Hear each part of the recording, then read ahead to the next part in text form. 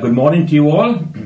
It's nice to see that some of you have stayed on for the word, and I pray that the Lord will bless us as we gather around his word this morning. Well, here we are, we come before the word of God again this morning, and surely by now you know that we are in Psalm 91, and we're going to be looking at up to verse 8 this morning. You know, I suppose every one of us have had this experience. The phone goes, and a young lad or a young lady on the other side has something to sell you. Now she goes into a spiel, and however you try to stop her or anything short of putting the phone down, she'll finish what she has to say. She's either got it written down, of course, or it's encrypted into her brain. You know, as she finishes this long, drawn-out spiel of what she has to tell you, you tell her that you were just not interested, and you hang up.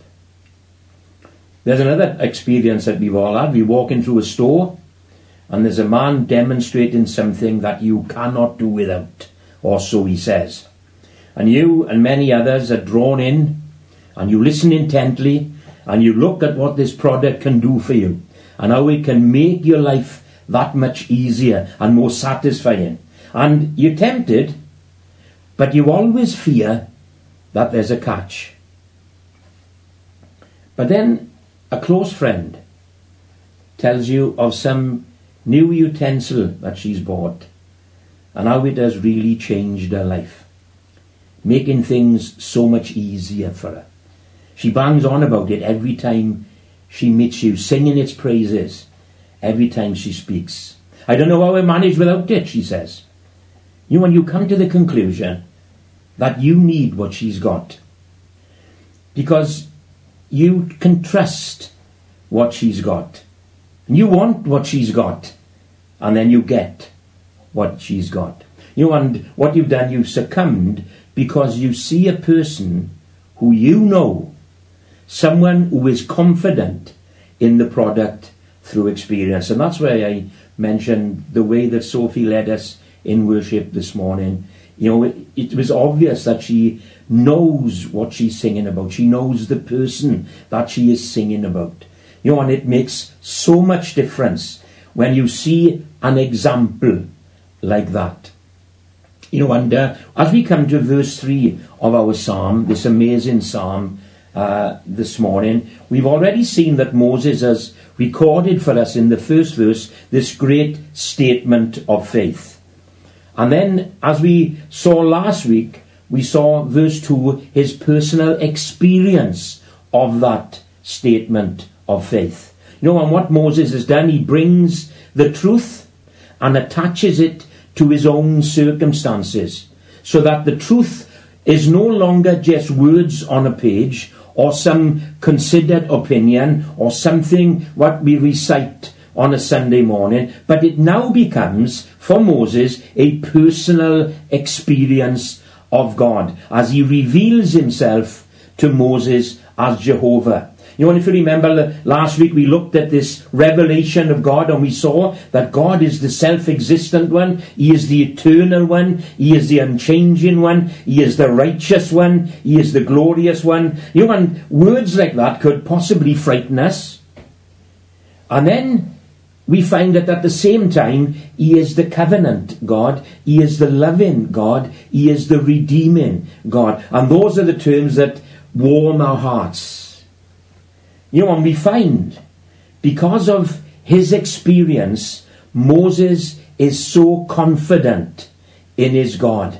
In fact, it seems that this confidence that Moses is displaying is growing deeper and deeper and deeper the further we go into this psalm. So like those three incidents that I mentioned at the beginning. Yes, a man on the phone. Well, I can't really trust what he has to say. The man in the shop, I can't really go with him. But the person that I know who has experience. You know, Moses becomes for us that person who will become for us an example, because he is not only talking about something he's heard of or something he's read of, he's talking about someone that he knows.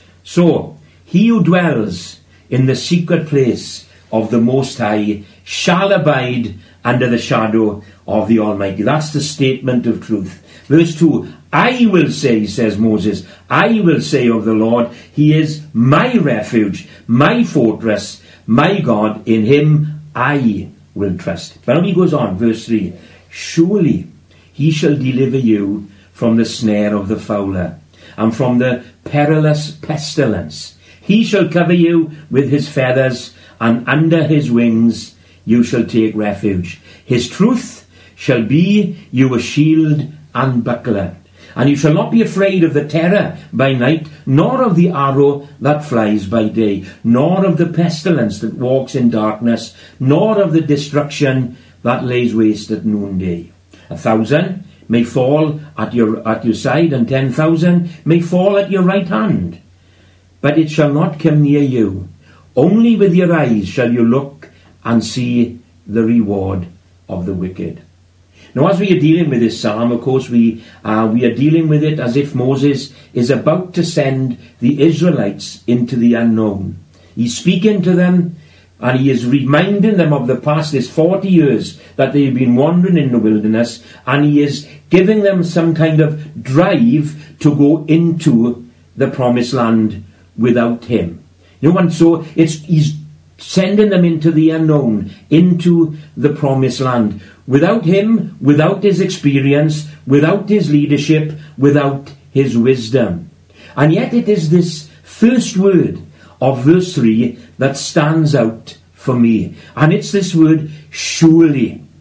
Surely he shall deliver you. Now that's what I call confidence. Confidence in your product. Confidence in your God. You see, Moses, he knew nothing at all about the promised land. Only that it was flowing with milk and honey. Only that God had given it to them. He knew nothing of the pitfalls that were there, the obstacles. He knew nothing of the enemies that they would face, nothing of the temptations and the trials that would come their way. He had nothing with which to measure against God.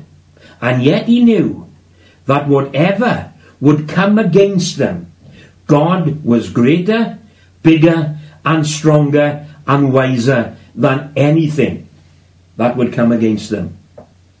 You know, and that's a confident proclamation. Surely he will deliver you. And the first thing that I want us to notice is that this morning is the difference between his statement here and the statement of the 10 spies who had gone into the land some 40 years earlier.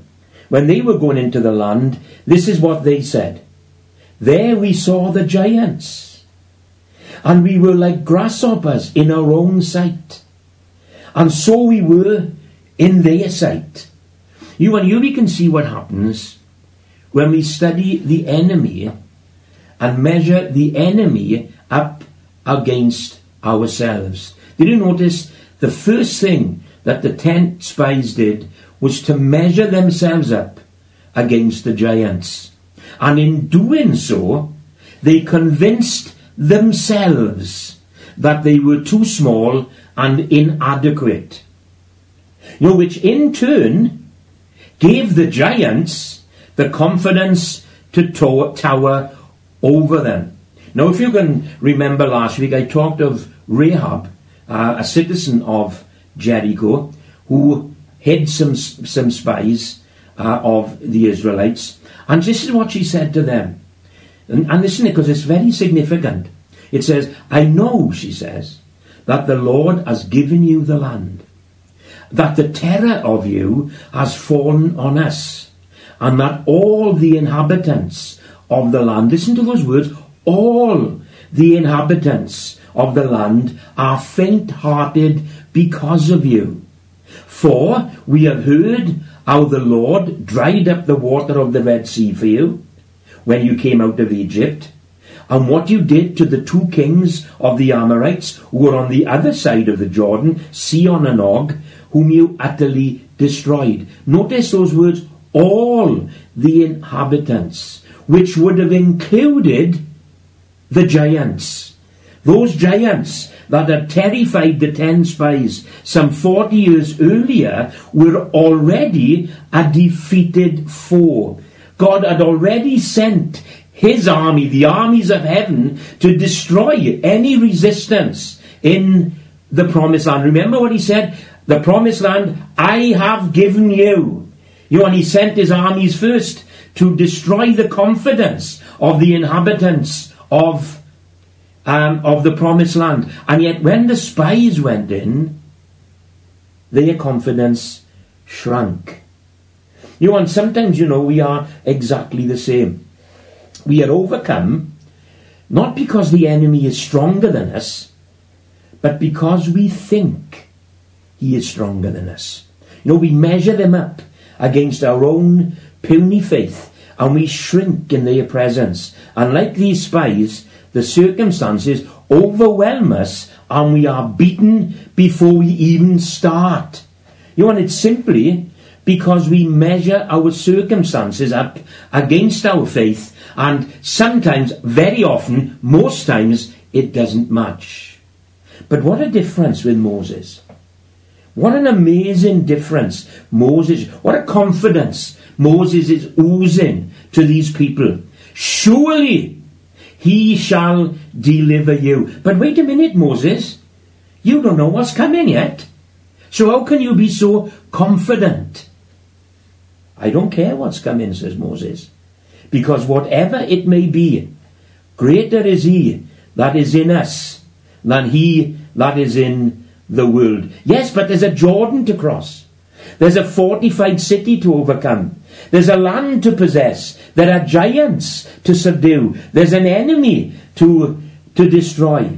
But Moses just says, surely oozes confidence, not in himself, says he won't be there. He oozes his confidence in God. The plans and purposes of God, they just grind on to their desired end. Jesus said, didn't he, I will build my church, and the gates of hell shall not prevail against me. Yes, the gates of hell come against him.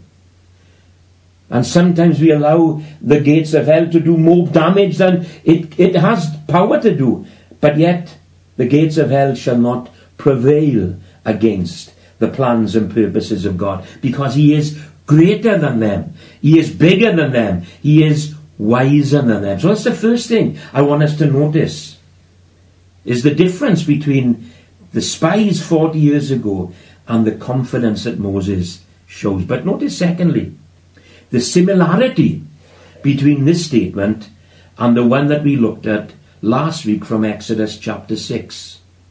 In Exodus chapter 6, God reveals himself as Jehovah to Moses. It's what he says. Therefore say to the children of Israel, I am the Lord. I will bring you out from under the burdens of the Egyptians. I will rescue you from their bondage. I will redeem you with an outstretched arm and with great judgments. I will bring you out. I will rescue you. I will redeem you.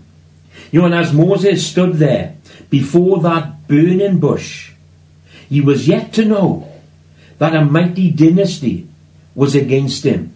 He was yet to know that a Red Sea was ahead of him. He was yet to know that a rebellious people was around and about him. He was yet to know that a burning desert was before him. But he says, God says, I am the Lord. I will bring you out. Now, they say, don't they, that hindsight has 20/20 vision. We can all see what we should have done when we look back on things, and that's where regret comes from and stuff like that. We have 20/20 vision of what has happened before. But Moses here is in this unique position, because he stands before these people. He's sending them into the promised land. He's sending them into the unknown. But he is in this unique position of having 20/20 vision in foresight, because of his 2020 vision in hindsight. You see, it's great to know as you go forward that there's a history behind you. And if you look at the Old Testament, you will notice that on many occasions, God says when he's moving his children on, God talks about the redemption of Egypt. He says, look, this is what I was like in Egypt. This is how I brought you through the wilderness. This is how I brought you into the promised land. This is how I destroyed your enemies before you. Now then, go forward in my name. And that's what Moses is able to do in this situation that he's in. He's got 2020 vision of a God who lived up to his promises, lived up to the power that he exerted there in the burning bush. So therefore, as he looks into the future, he knows that God is the same yesterday, today and forever, and his power remains the same, and his authority remains the same, and his purposes remain the same. We used to sing a song in Emmanuel, he didn't bring us out this far to take us back again. He brought us out to bring us in to the promised land. Though there be giants in the land, we shall not be afraid. He brought us out to bring us in to the promised land. He proved God in the burning desert. He'd heard him in the burning bush. He proved him in the burning desert. And now he knows that no weapon formed against him would prosper. People, he says, there's nothing that will come against you. My people, there's nothing that will come against you that he cannot deliver you from. No bondage that he can't redeem you from. No circumstance that he can't take you through. Even though Psalm 23 says, even though I walk through the valley of the shadow of death, I fear no evil, for you are with me. Your rod and thy staff, they comfort me. There's no bondage, no obstacle, no enemy that can overcome us. And if you read this psalm and then turn to Romans chapter 8 and verse 38, the similarity is absolutely astounding. Listen to what Paul says. Who shall separate us from the love of Christ? Shall tribulation or distress or persecution or famine or nakedness or peril or sword? As it is written, yet in all these things we are more than conquerors through him who loved us. For I am persuaded that neither death, nor life, nor angels, nor principalities, nor powers, nor things present, nor things to come, nor height, nor depth, nor any other created thing shall be able to separate us from the love of God which is in Christ Jesus our Lord. Exactly the same thing. Paul could say, I've proved him in the furnace of experience. Now I'm saying to you, there's nothing that can separate you from the love of Christ. And lastly, I want you to notice what deliverance, and that's what we're looking at here, deliverance ministry actually entails. What it really consists of. Now sometimes I think that the simplicity of the Word of God has been compromised in our day by people making things so complicated and professional. And they bring simple things into the domain of the expert. What is spiritual warfare at its most basic level? Is it the laying on of hands and prayer? Well, yes, that's important, but no, that's not spiritual warfare. Is it binding the enemy and shouting at Satan? Well, no, that's not what spiritual warfare is about. Is it being slain in the spirit or whatever that means? Well, no, that's not what spiritual warfare is about. Verse 4 in this psalm is a perfect example or description or definition of spiritual warfare. And this is what it says. He shall cover you with his feathers, and under his wings you shall take refuge. Now this is the bit. His truth shall be your shield and buckler. Now there it is.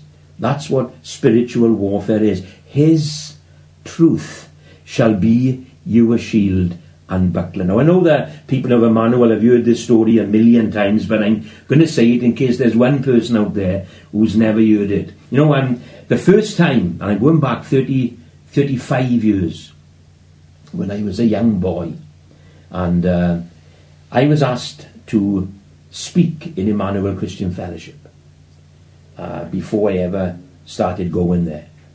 You know, when my sermon, and in those days, if you can imagine, I wasn't a pastor. I used to go preaching around all the different churches in the Rhondda. So therefore I could study for a sermon, and I could use it for 3 months. Wherever I went, I'd use the same sermon. You know, and I was only governed by my turn on a Sunday morning. I'd have a turn on a Sunday morning in the bush, prepare a sermon, and that sermon would live with me then for 3 months until it was my turn to speak in the Sunday morning again. You know, and the sermon that I had, well, I was going to take it to Emmanuel Christian Fellowship. You know, and I said in that sermon that I believe that 95% of today's deliverance ministries would be redundant if Christians read, understood, and applied the truth of God's word in their lives. You know, and when I said that, I didn't know whether I'd be asked back again, because that went against the ethos of Emmanuel Christian Fellowship.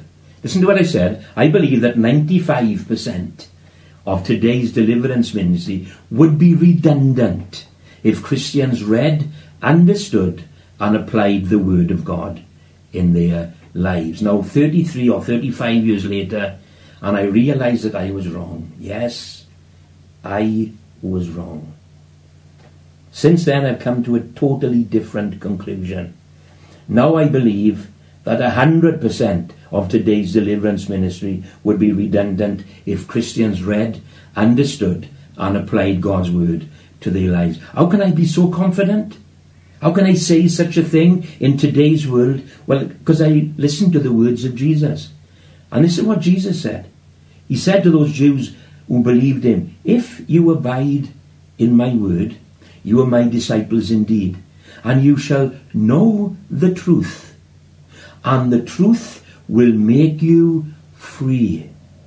Most assuredly I say to you, whoever commits sin is a slave to sin, and a slave does not abide in the house forever, but the Son abides. Therefore, if the Son makes you free, then you shall be free indeed."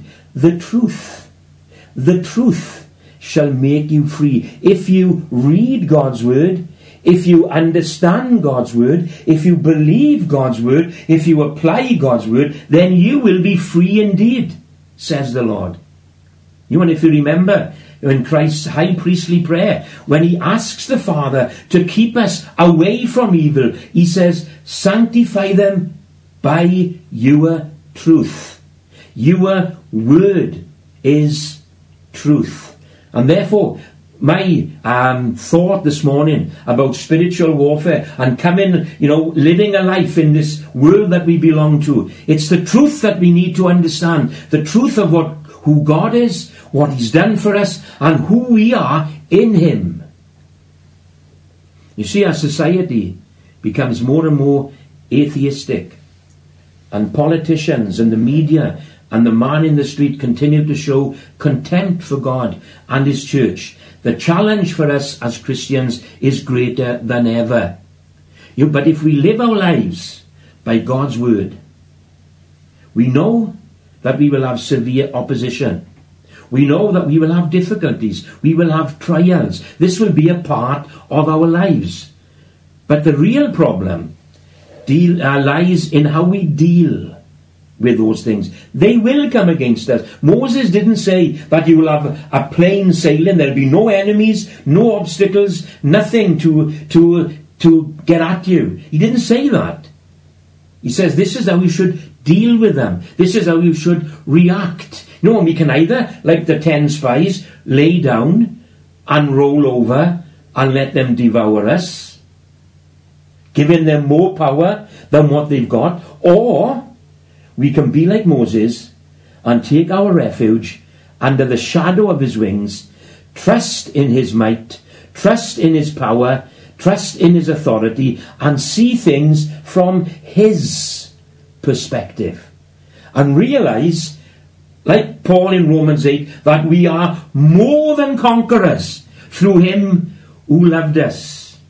And don't forget, when we do all that, he shall cover you with his feathers, and under his wings you shall take refuge. His truth shall be you a shield and buckler. So as a Christian, you have a choice this morning.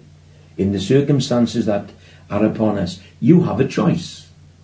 You either fall like the spies because your trust is not in the God of your salvation, or you move on like Moses because God was so real to him.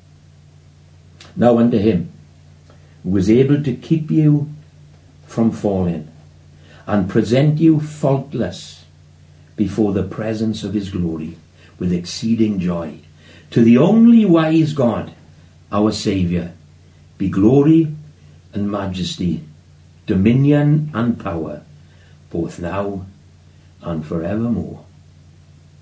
Amen. Amen.